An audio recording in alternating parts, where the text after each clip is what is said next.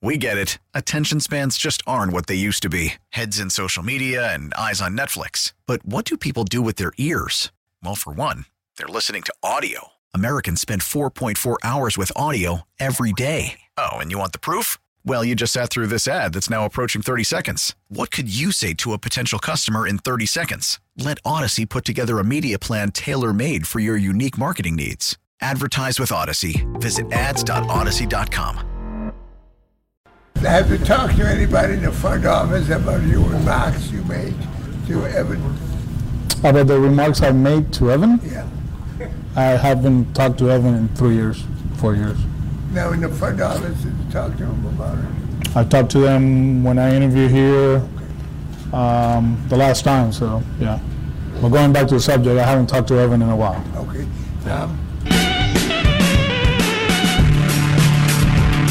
Alex Cora. Today at what we used to call the picnic tables down in Fort Myers. I don't think they're picnic tables anymore, are they? They got like dugouts now. I think they make it look much more professional. It was nice when they were just sitting out in front on the picnic tables with birds chirping and, golf carts backing up. You're one of these stodgy old seam heads that just wants the game to stay the way it was. I bet you hate the band of the shift. I bet you hate the pitch clock and you miss the picnic tables. That is true. That is true. I just want everything the way that it was back when they were sitting out in front of the stadium down there with back lots of background noise. Jolton Joe. Exactly. And Johnny Unitas, for that matter. It's hour number 2. Jones and Mego with Arcand. We're here until 6 on a Tuesday with all your phone calls. 617-779-7937. We talked about Cora last week. Evan Drellick's book is out today, you said? Yes. This is the mainstream debut. Winning Fixes Everything, out today. And Cora's response when asked about it by Johnny Miller at his 52nd consecutive spring training, or at least 52nd spring training is what I read, was, I haven't talked to Evan in 3 years.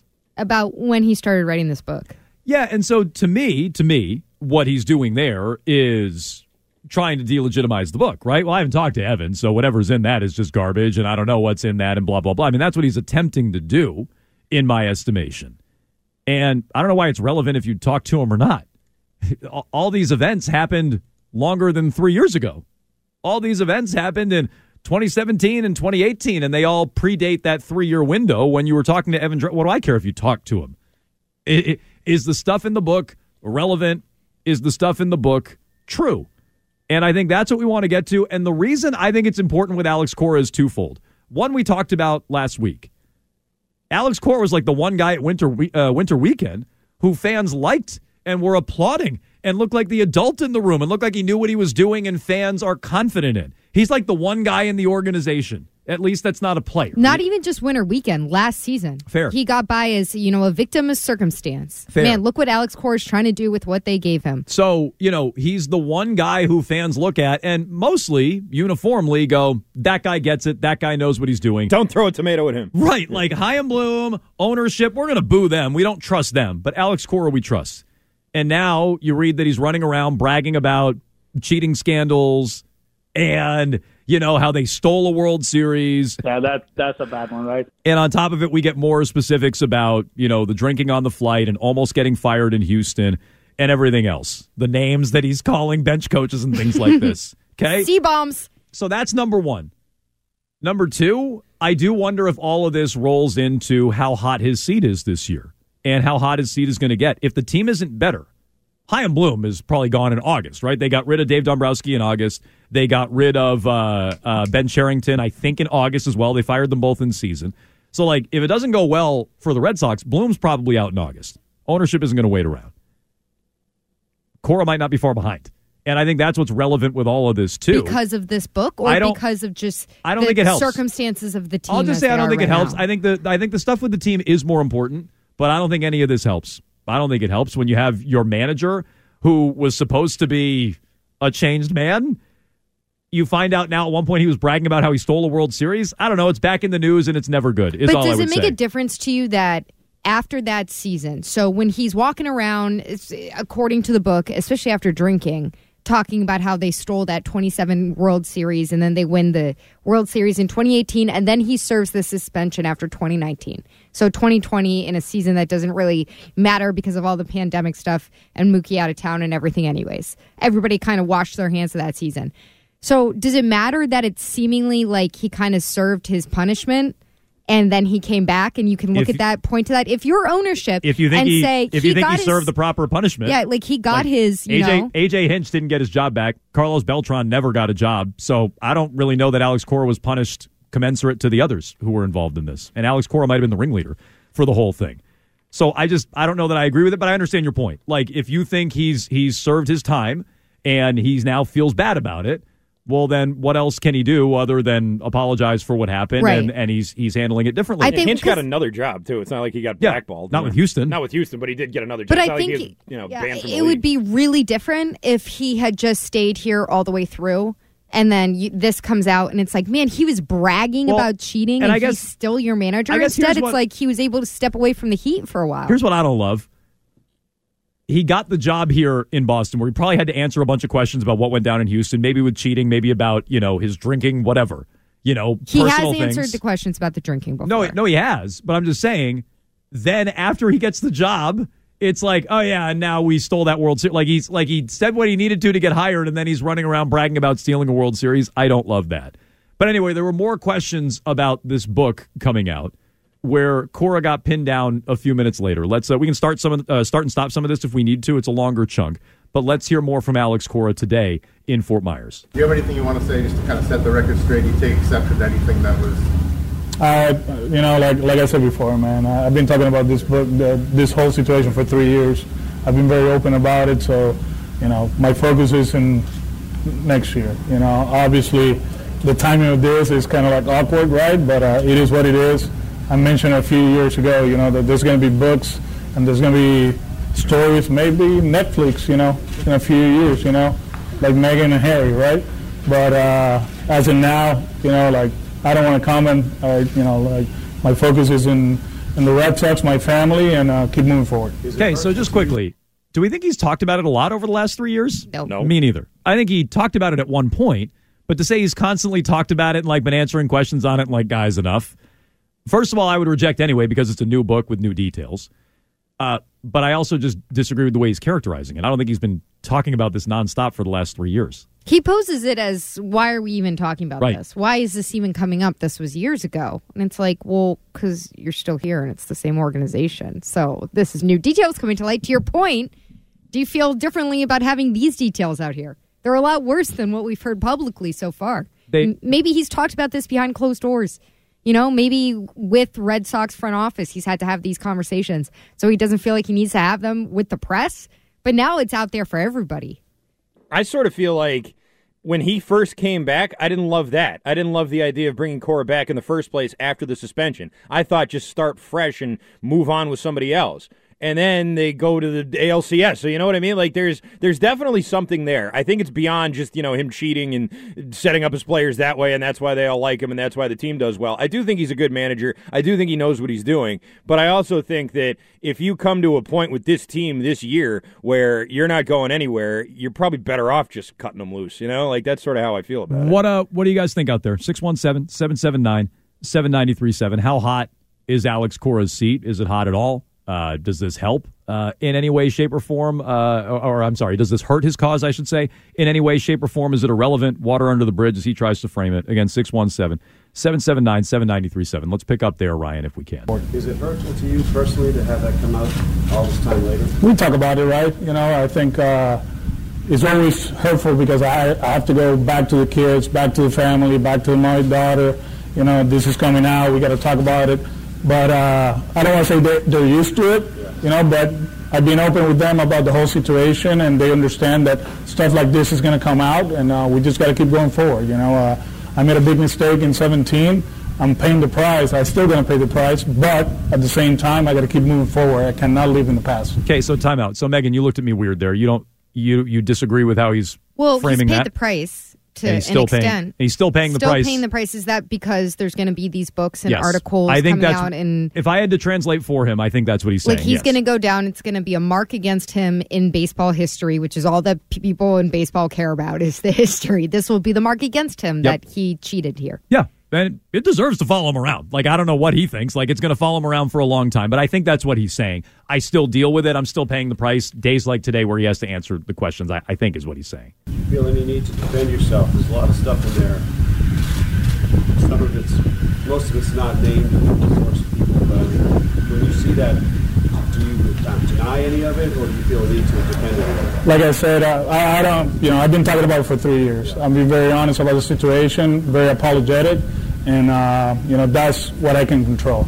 Obviously, there's stories and there's no sources and stuff like that, so it is what it is, I knew it was coming. I knew that probably there's more books coming out, and people are going to have their side of the stories. They're going to talk about it, but from my end, I think I've been very open about this the last 3 years, and I feel comfortable with who I am, the things that I did. I'm not proud of it, but at the same time, we got to keep moving forward. Okay, so that's not a denial, by the way. And if you couldn't make out the question, he was asked, do you want to deny anything? There's a lot of unnamed sources in there, which gave him an out, and he kind of sort of took it. But for the most part, I give him credit.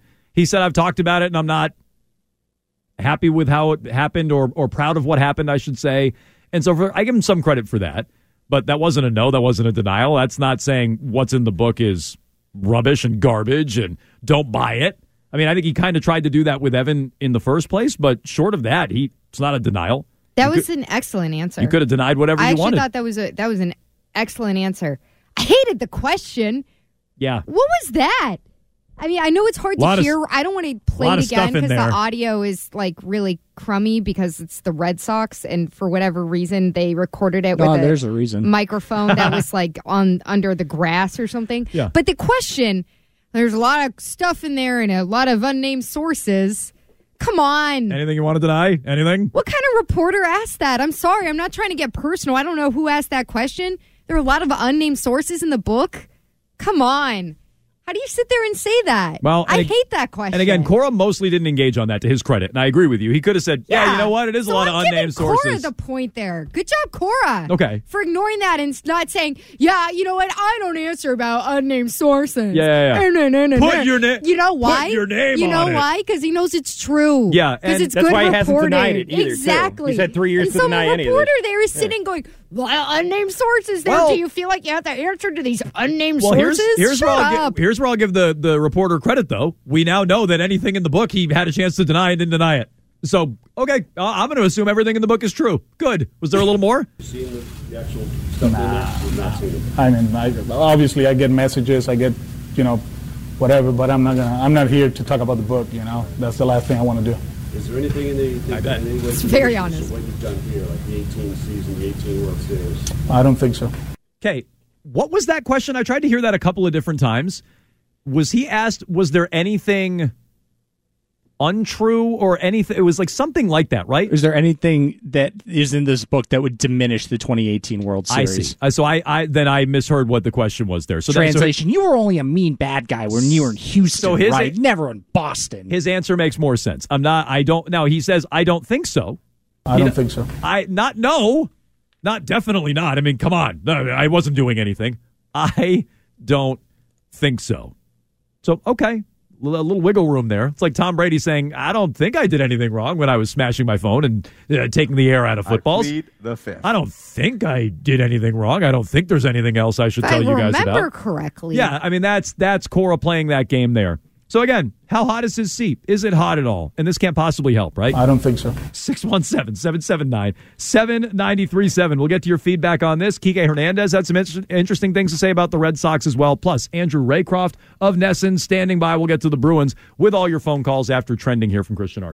Call from mom. Answer it. Call silenced.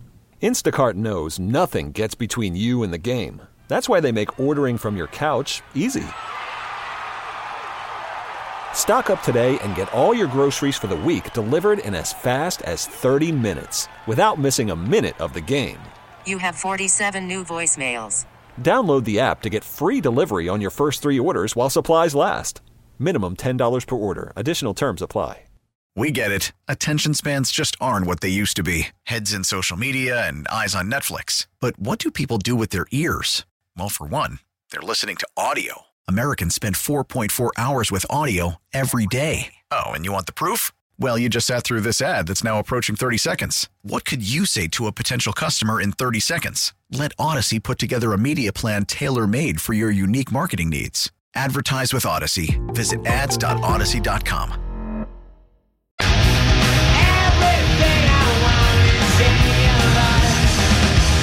Discussing the Red Sox here for a chunk of time on WEEI. Jones and Mego with Arcan, taking you up until 6 on a Tuesday with your phone calls, 617-779-7937. How hot is Alex Cora's seat, if at all? We're going to talk to Andrew Raycroft of NESN. He joins us each and every Tuesday at 3:30. We'll talk to him a little over 5 minutes from now. And if you miss our interview with Andrew Raycroft or anyone else, you can go back and listen on the podcast anytime. Just subscribe to Jones and Mego with Arcan on the Odyssey app or wherever you find your podcasts. So I see a lot of this on the text line, 37937, like, it's old news. We got this the last time we talked about Drellick's book, too. It's old news. It's water under the bridge. Move on already. How come you guys are focused on this?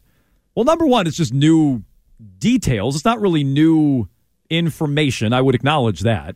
But it is new detail, and it just goes to show and prove that Cora knew what he was doing and was bragging about it when it comes to the cheating scandal.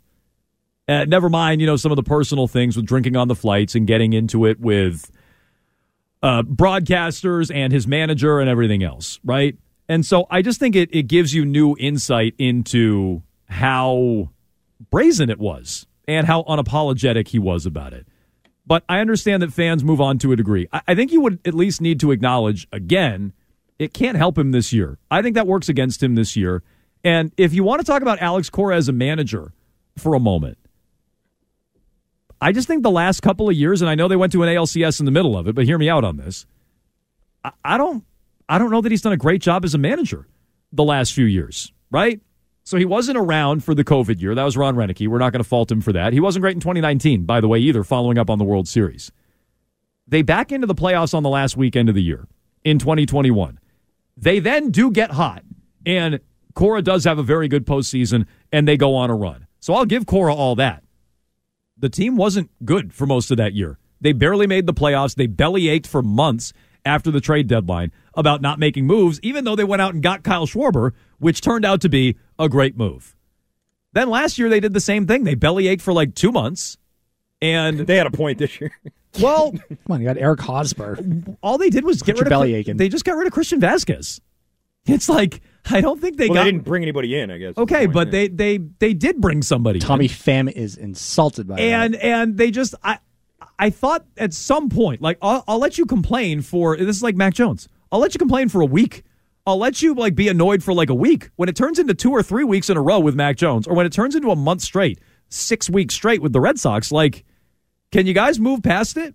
And I feel like it's 2 years in a row Cora has let that happen and fester and impact the team on the field. They barely survived it in 2021. It tore them apart last year. And I wouldn't ignore that if I were ownership. I wouldn't ignore that if I were a Red Sox fan. I'd want to see if Alex Cora can get these players to focus and buy in now that their leader, who was around for all that the last couple of years too, Xander Bogaerts is gone. Can you get these guys to buy in? Can you get more out of the team, even though there's less talent this year? Even if they buy in, they're probably not going to be very good. You know what I mean? They can buy in all they want. This team's not that talented. Do we agree with that? Yes. I do. So I do. They're worse on paper than they were last year. They're definitely less talented. Can Cora get more out of them? Isn't that kind of the job? Isn't that kind of the idea with him? And I ultimately answer the same way you guys do. I'll gamble on talent every day of the week. They don't have it. I'm not going to gamble on them. But isn't that the idea with Cora? He's supposed to get more. He's a character guy. He's a character guy. The players love him. And I think that's part of the reason why these new details, as I'll call them, the descriptions, the quotes that are in Drellick's book are so unflattering. Because so much of Cora's upside is his relationships with his players and how well-liked he is and everything. And even in the passages from the book that we've read on air, there are people saying, he was great with the players in Houston, but there were all these other problems that were character issues.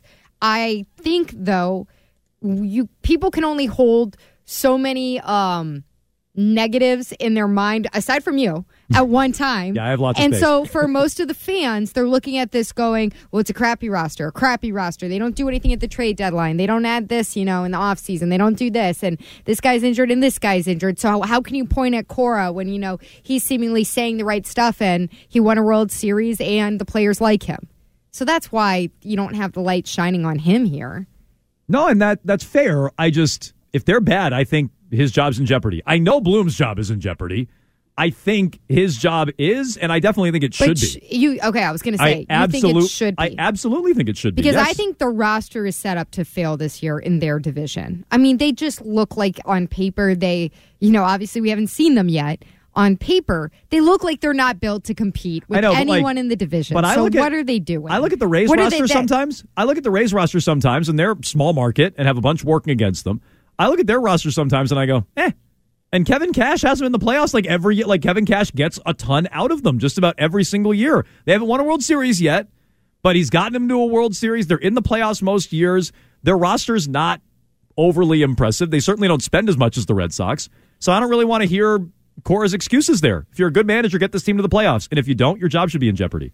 Yeah, I don't know. I think it's Kike. We haven't gotten to Kike's comments. Well, let's do it. Let's hear from Kike Hernandez. I think that this is pretty damning of the state of the clubhouse. Let's listen to this and ask who you think he's talking about. Here's Kike Hernandez yesterday. We came into last place, and it felt like we got comfortable in being in that spot. And I don't think this is an organization that should settle for last place. We are an organization that should be competing year in and year out, and we need to find a way to get back into that winning mentality. Who do we think he's talking about? Probably the majority of the clubhouse. Do you think it's Bogaerts? Well, yeah, I don't think that reflects very well on Bogaerts, and I wonder if it's a little bit of a shot, and I know he and Cora are close, but I wonder if it's a little bit of a shot at the manager as well. Like, he's ultimately in charge of getting guys to believe and not being comfortable, and Cora was, we don't have the clip, but Cora was very sensitive. He's defensive about when he was asked about it. Defensive is a good word. When he's like, well, I don't agree with that. Not that, they shouldn't be comfortable. He's supposed to come out and say, yeah, we were comfortable losing last year? Well, but he knows it's a bad reflection on him if guys, quote unquote, got comfortable being in last place. It's already bad. It doesn't matter what he says at that point. Kike, who is his guy, very close to Cora, has come out and said now at the very start of spring training, we were comfortable losing last year. Just a couple years removed from the World Series and a year removed from the ALCS. I don't know how you can come out and respond to that in any, you know what I mean? It's just such a damning way to paint the picture of last season. I find it interesting. Who's Kike Hernandez talking about? 617-779-7937. Is it Bogaerts? Is it Cora? Is it somebody else? We can get to that coming up. In the meantime, though, we're joined by Andrew Raycroft, who joins us on the Harbor One Hotline. He's brought to you by Shaw's and Star Market, bringing people together around the joys of food, by John Sewer and Drain Cleaning, the name to know when your drains don't flow, and by Frank's Red Hot. Visit franksredhot.com for great hockey and football watching recipes. Let's Frank it up. And again, Andrew Raycroft is all our guests, joining us here on the Harbor One Hotline. What's going on, Razor? Good afternoon, gang. Not much. Excited to go watch a Bruins hockey game again. Actually get some hockey back in our lives. That's true. So tonight is an excellent goaltending matchup. Jake Ottinger against what I assume is going to be Linus Ullmark here tonight for the Bruins. ESPN, and I guess think what you will of their hockey coverage, came out with, a player survey and an executive survey, really a survey from around the league, canvassing different players and executives and coaches about the top goaltenders in the NHL. Linus Ullmark comes in at number 7, trailing Vasilevsky, Shesterkin, Hellebuyck, Sorokin, Ottinger, and UC Saros. And the quote in here from an executive is, when you look at goalies, it's really tough because it's so year to year. Linus Ullmark is on the list this year, but he struggled last year in the middle part of the season. He became better as the season went on. Ullmark and Jeremy Swayman went to camp battling for the job, and Ullmark won the job and has had a Vezina-winning season to date. But ultimately, it sounds like the league doesn't fully trust Linus Ullmark. Should we trust him? We should trust him, but as we know in sports, it's all about what you do in playoffs. And all of those other guys on the list have had somewhat of recent success in the playoffs. Shesterkin can get in the conference finals last season. Obviously, Vasilevsky's 1 and 1 and 1. There's no debating that. And Linus Ullmark has had a great season, but I think when you talk to executives, when you're asking players, those kind of people respect consistency, and they want to see it done over more than just even if you want to include last season, they want to see it done over a 4, 5, 6-year period, and that's what most of those other 7 have done. Looking at Jake DeBrusk coming back, Razor, how critical is it for the Bruins to get him back on the ice? What have you seen them missing from him just in the past couple of games? They won 10 of 11, and they were fine for a while. Then they kind of hit the skids without him. Yes, and I think part of that coincides with Thomas Nosek coming out of the lineup. So you're missing 2 of your top forwards. And I know Nosek's on the 4th line, but he takes a lot of minutes on the PK, as does Jake DeBrusk. So you get challenged with depth there. And then with the power plays 0 for 17 in their last 17, Jake DeBrusk has done an amazing job this year on retrievals. He's done a great job net front, but being quick, getting to the corners, getting to the rebounds, getting to missed passes or deflected passes. And he's doing the same with Patrice Bergeron and Brad Marchand 5-on-5. So their ability to stay in the zone a little bit more when Jake DeBrusk's on the ice, when they're able to have that second opportunity, the third opportunity, that's where you miss Jake DeBrusk at this point. And yes, they did an amazing job surviving without him for the 11 games, but it does catch up to you over time in the NHL, missing Jake DeBrusk, one of your top line wingers, but also a couple other guys throughout the lineup. Razor, we heard yesterday, I think it was, that Jacob Chychrun's not going to play until he gets traded out there. First of all, what do you think of players doing that? And second of all, how in on him should the Bruins be? The kid in Columbus as well has started that tonight. I just read a report. Oh, really? Yeah. So I kind of laughed at it. I kind of chuckled and thought, man, it's not a bad deal. You're going to get traded. You're not going to play on a bad team anymore. You're going to get traded to a decent team, and you get to have the month of February off. Sign me up.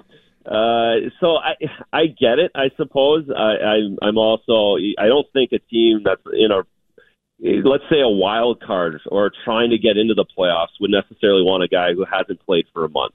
It's one thing if it was a Bruin, team that's automatically in that gets them, but say you're trying to take a run at him and you're in ninth place and he hasn't played in a month. Interesting. Chychrun for the Bruins. It's a luxury piece. And I suppose we could say that about any of the players the Bruins get at this point because of the first half. I'm just a little. I think he's a great player. I think he's a great young player. He's got term, which is amazing. And if you think about having McAvoy, Lindholm, and himself as the top 3 guys for the next couple of years, my concern is best in the league, right? Those 3, wouldn't they be the best in the NHL? That 3?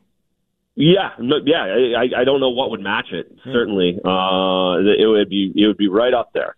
So those are all the positives. There's lots of positives. The negatives are he's played in Arizona his whole career. He's never played an important game in a big stage, and we know that changes.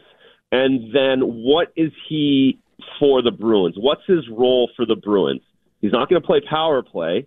He's only playing 30, 35 seconds a night penalty kill for the Arizona Coyotes. So where is he going to fit here? Can he shut down a New York Rangers power play in the conference finals as a PK shutdown guy? So those things weigh on how his role would be with the Bruins. But so that's why I say a luxury piece. If you want to just have as many as you can, great. But how he fits in, I'm not sure. Talking to Andrew Raycroft, former Bruins goaltender. You can check him out on NESN. Maybe you partially answered this earlier, Razor. You said the power play has really struggled. 0 for its last 17. Bruins have dropped 4 out of 5. It spans the All-Star break, so there's a big gap in there. But do you see a commonality in why the Bruins have struggled over that stretch? And I'll just propose my own. It seems like they've stepped up in competition. Tampa, Florida, Carolina, they did beat Toronto, and then Washington. Like that seems to be a commonality to me. Is there anything that jumps out to you over this stretch? Yeah, that is a commonality. Certainly, they didn't have any easy ones. I think there's been Montgomery's mentioned it now for 2 or 3 days, in that the competition is stepping up their Heat, their Washington Capitals are fighting for a wild card spot. You saw more of a desperate team from them. And, again, we gave them a bit of a pass. The Carolina game, that's a tough – they blew the Florida game in the last second. So you can back into all these. But, yeah, they're playing tougher teams. They're playing more desperate teams because teams are all getting desperate at this time of year, the Floridas of the world, the Washingtons of the world, and they have to turn the heat up. And I think this is a good time to do that for this group. But there's no question that hindsight can tell us maybe in the last 6 or 7 games they haven't had the same vigor as the team against them. Razor, what do you think of this sibling road trip that the Bruins are doing in Dallas and Nashville? And do you have siblings? If so, how would you choose which one to bring?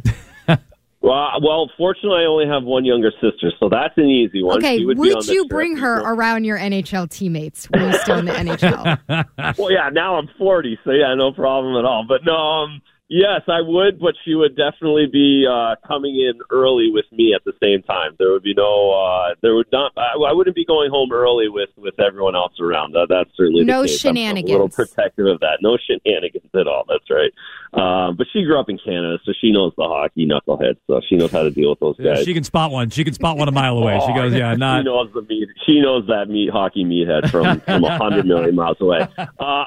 Listen, I love this. The reason the sibling one's awesome, and you go, these guys have done the mother trip, the father trip, and it literally is the best road trip of the year. As an NHL hockey player, to have your parents or any loved one on the road and to be able to show them what you do and how cool it is to be on the charter planes and be around the guys in the hotel. It really brings the best energy of the season to these groups. And the thing with the siblings is a lot of times they were traveling around the country. They were flying or they were driving, sitting in cars, sitting in rinks, watching their brother play hockey weekend after weekend all winter long. So it's really good to recognize them. And as we've all gotten older, and I say we as hockey players or pro athletes, I think we recognize how much siblings gave up as well for us to play hockey. So I know the guys really appreciate these trips, and the sibling one's really cool for that reason. Yeah, I was going to ask, was it intentional that they chose someplace like Nashville where you can actually go out and do something rather than some of the other NHL cities? Edmonton. Yeah, that is absolutely, that is probably the first thing everyone looks at is where can we fit in a cool trip for the family members? What's a bad trip? Be Pittsburgh. Yeah, there you go. Thank you. So that's a bad one? Yeah. I mean, Pittsburgh's a little sneaky, but at the end of the day, it's Pittsburgh and Buffalo. So if you're not going to drag your sibling along and be like, hey, you're here for the Sabres game. No one's going to feel too good about that. That's not a good way to pay it forward. That's true. All right. Well, Razor, thanks for joining us. Andrew Raycroft of Nesson, former Bruins goaltender, joins us each and every Tuesday at 3:30. So mark that one down, and we'll talk to you next week. Awesome, guys. Thanks. Appreciate it. All right. Andrew Raycroft, as all our guests, joins us on the Harbor One hotline. It's interesting. It's interesting that growing up in Canada, you can spot the hockey meathead a million miles away. And I like that that's his answer. He's like, yeah, I don't need to look out for her too much. Like, when I look out for her, sure, but I don't need to look out for her too much. She knows all these meatheads. She can spot one. She's experienced. Yeah, she knows. Well, hopefully not too much, but she knows. But she knows what's going on. You can spot them around here too. The hockey hardo? You can tell. That's true. I bet you that guy got kicked out of Avon Old Farms his freshman year. That is true. I get the sense, I can't see that. That's fair. 617-779-7937. We can add your Bruins thoughts to our Red Sox discussion. We also have our 3 burning questions, our triple play next. It's going to be a triple play. It's time for the triple play. Yes, triple play. The top 3 burning questions of the day. And there's 3. With Jones and Mego. Triples is best. Triples is best, isn't it? It's time for the triple play here as it's 3:45. And we got 3 questions. It's over under Tuesday. And we'll begin with the Celtics, who are playing the Milwaukee Bucks tonight. Pretty important game, I think we all agree. Bucks are the hottest team in the league. They've won 10 in a row. They're killing it. And the Celtics are really banged up. So the over-under is the number of Celtics starters. And when I say starters, I mean Smart, Brown, Tatum, Horford, Williams, who are going to be playing tonight. And when I wrote this, it wasn't quite so definitive. So we all know now that Smart, Brown, and Tatum are out. So the over-under is 1.5. Basically, the question is, do you think Horford and Williams will both play tonight? Yeah, I'll take the under. I don't see any point really in playing any of them at this point in time, right? Well, I'd play any, yeah. Like if you're punting on the game, which just sucks. It's just so annoying. The Bucks have won 10 in a row. What are the Celtics up in the East right now? A game or a game and a half? It's like the game kind of matters. They're up a game and a half on Milwaukee, who's won 10 in a row. Celtics have won 4 in a row. Somehow without Marcus Smart. They've won 4 in a row. And it's like you could have this awesome game and give everybody a rest tomorrow against the Detroit Pistons. Is that who they're playing tomorrow? Arkan, you're going to the game tomorrow. Yes. Rest them against the Pistons. Play them against the Bucks. Why are they doing it this way? It's just so annoying. But now that Tatum's out, and we already knew Brown was out, and Smart can't get his ass back on the court, just sit all the starters and just play all backups. That might as well be what they do tonight, so I'll take the under. I'm definitely taking the under, especially because if it was between, like if we were just saying, hey, are you betting that Rob Williams and Al Horford are both going to be available on any given night in the regular season, you should take the under on that because both of them are in limited minutes, limited time. I mean, you're probably not going to play Al Horford tonight because he doesn't play back-to-backs at this point in his career anyway, so 100% the under. All right, let's go to number 2. Number 2. This is minutes of the Beanpot Final that was watched by Jones, Mego, me, and Ryan combined. The over-under is 5.5 minutes. Megan? I'm taking the over because I watched 2 periods of it. Wow! The last 2 periods, including, and then the overtime, and then the shootout. I'm going to be honest. The reason I watched It's the most hockey she's ever watched in her life. Why? Because I love the sideline reporter, Meredith Gorman. Is that really why you watched? We used to work at the Herald together. Yeah, shout out Meredith. I was very proud of her. She was doing That's sideline why you watched? reporting. Did she play? I wanted to support my girl. No, but I understand. She was on like but if she every goes, 4 minutes. It's like what my friends do. I'm like, oh, did you hear the show? They're like, yeah, I heard the show. It's like, no, you didn't. You a-hole. I know you didn't hear the show. It's like watching the Super Bowl for Rihanna. Tell her the same thing. Oh, yeah. Oh, great. No, I actually watched it. I was like, oh, Mare's on again. All right. Well, I'm not going to change it. There's Mare. You look great, Mare. She's sounding great. Was very proud of her. I mean, I'm sure she did a great job. I'm amazed that you actually watched 2 periods of the Beanpot just to support your friend. That's good. That's good support. I didn't even text her that I did it. I should probably text her now. She's probably going to be weirded out. Just said it on my big radio. No, yeah, this is like it's like the ultimate humble brag. Our right news now. travels fast. Yeah. So this is the way to let her know. Somebody tell her, Mayor Gorman, he did a great job. Well, I got to tell you, I watched about 5 minutes of it, so I thought no one else watched any, and that it was going to be who watched 1 second. I didn't watch. I went to Northeastern. I didn't watch any. Northeastern winning. Listen, I think we all know who the hockey expert on the show is. There's at no this doubt. Point. There's no doubt. No, Northeastern ruined the Beanpot by winning it. Why do come Northeastern ruined the Beanpot years ago. However many years ago they won their first since the 80s? Because when I went to school there, it was they won their in the 80s. They won their 4 or 5 in the 80s. No, when I was in school in the early 2000s, they had won their 4 or 5 in the 80s, and it was like, will they ever win one? Will we ever see it? It was exciting to go watch because you're like, Northeastern stinks, and maybe, even though they're 10 and 20, maybe they'll win the Beanpot because there's nothing else to play for. But now they've won, and now it's not fun anymore because it's like, what do I care? I've seen them win it before. Why am I even watching? The Bond was rocking at Matthews Arena. The year was 2005. Northeastern winning ruined the Beanpot. They were like the one team that hadn't won that made it interesting. Now it's like, what do I care if BU wins another one or BC wins one or North? Why do I care? I don't care. Because last night it was I did not watch Northeastern a second. and Harvard. So what? It's a weird matchup. They play every 3 years. Aren't they you play like the first angry at the rich kids, the rich smart kids? No, damn get cake out of here. eaters. I'm telling you, Northeastern winning it ruined it for me. I don't care anymore. Not that I ever really cared all that much, because honestly, it's hard to care about college hockey. I love college. I don't care who the sideline reporter is. It's hard to watch that and care. I never claimed to care about the Beanpot. I was just like, oh look, there's Mare. Well, you watch more than the rest of us combined. You know what I care about? What? Friendship. Supporting the people in my community. I don't care about any of that. Excuse me. I went to the Beanpot Final. Wow! In 2014. I was going to say, you were there last night? No, God, I was like, Ryan doesn't go the last time he left the house, anywhere. yeah. He hasn't left the house. That's the last time I left the house. No, yeah, I had to see BC. Arkan, our old friend Howard Sylvester, texted me last night. He said, hey, all you guys do is win Beanpots. I go, we did? I didn't watch any of it. Word? I had no idea, but great. I mean, go Huskies, I guess. All right, let's get to over-under number 3. Number 3. All right, Fangraphs. You probably saw this. Fangraphs, a.k.a. Zips, has the Red Sox winning 79 games this year, last place in the AL East. I feel like we've done this one before, but what the hell? Over-under, 79 wins for the Red Sox this year. Jones? I'm taking the under. I'll start with it.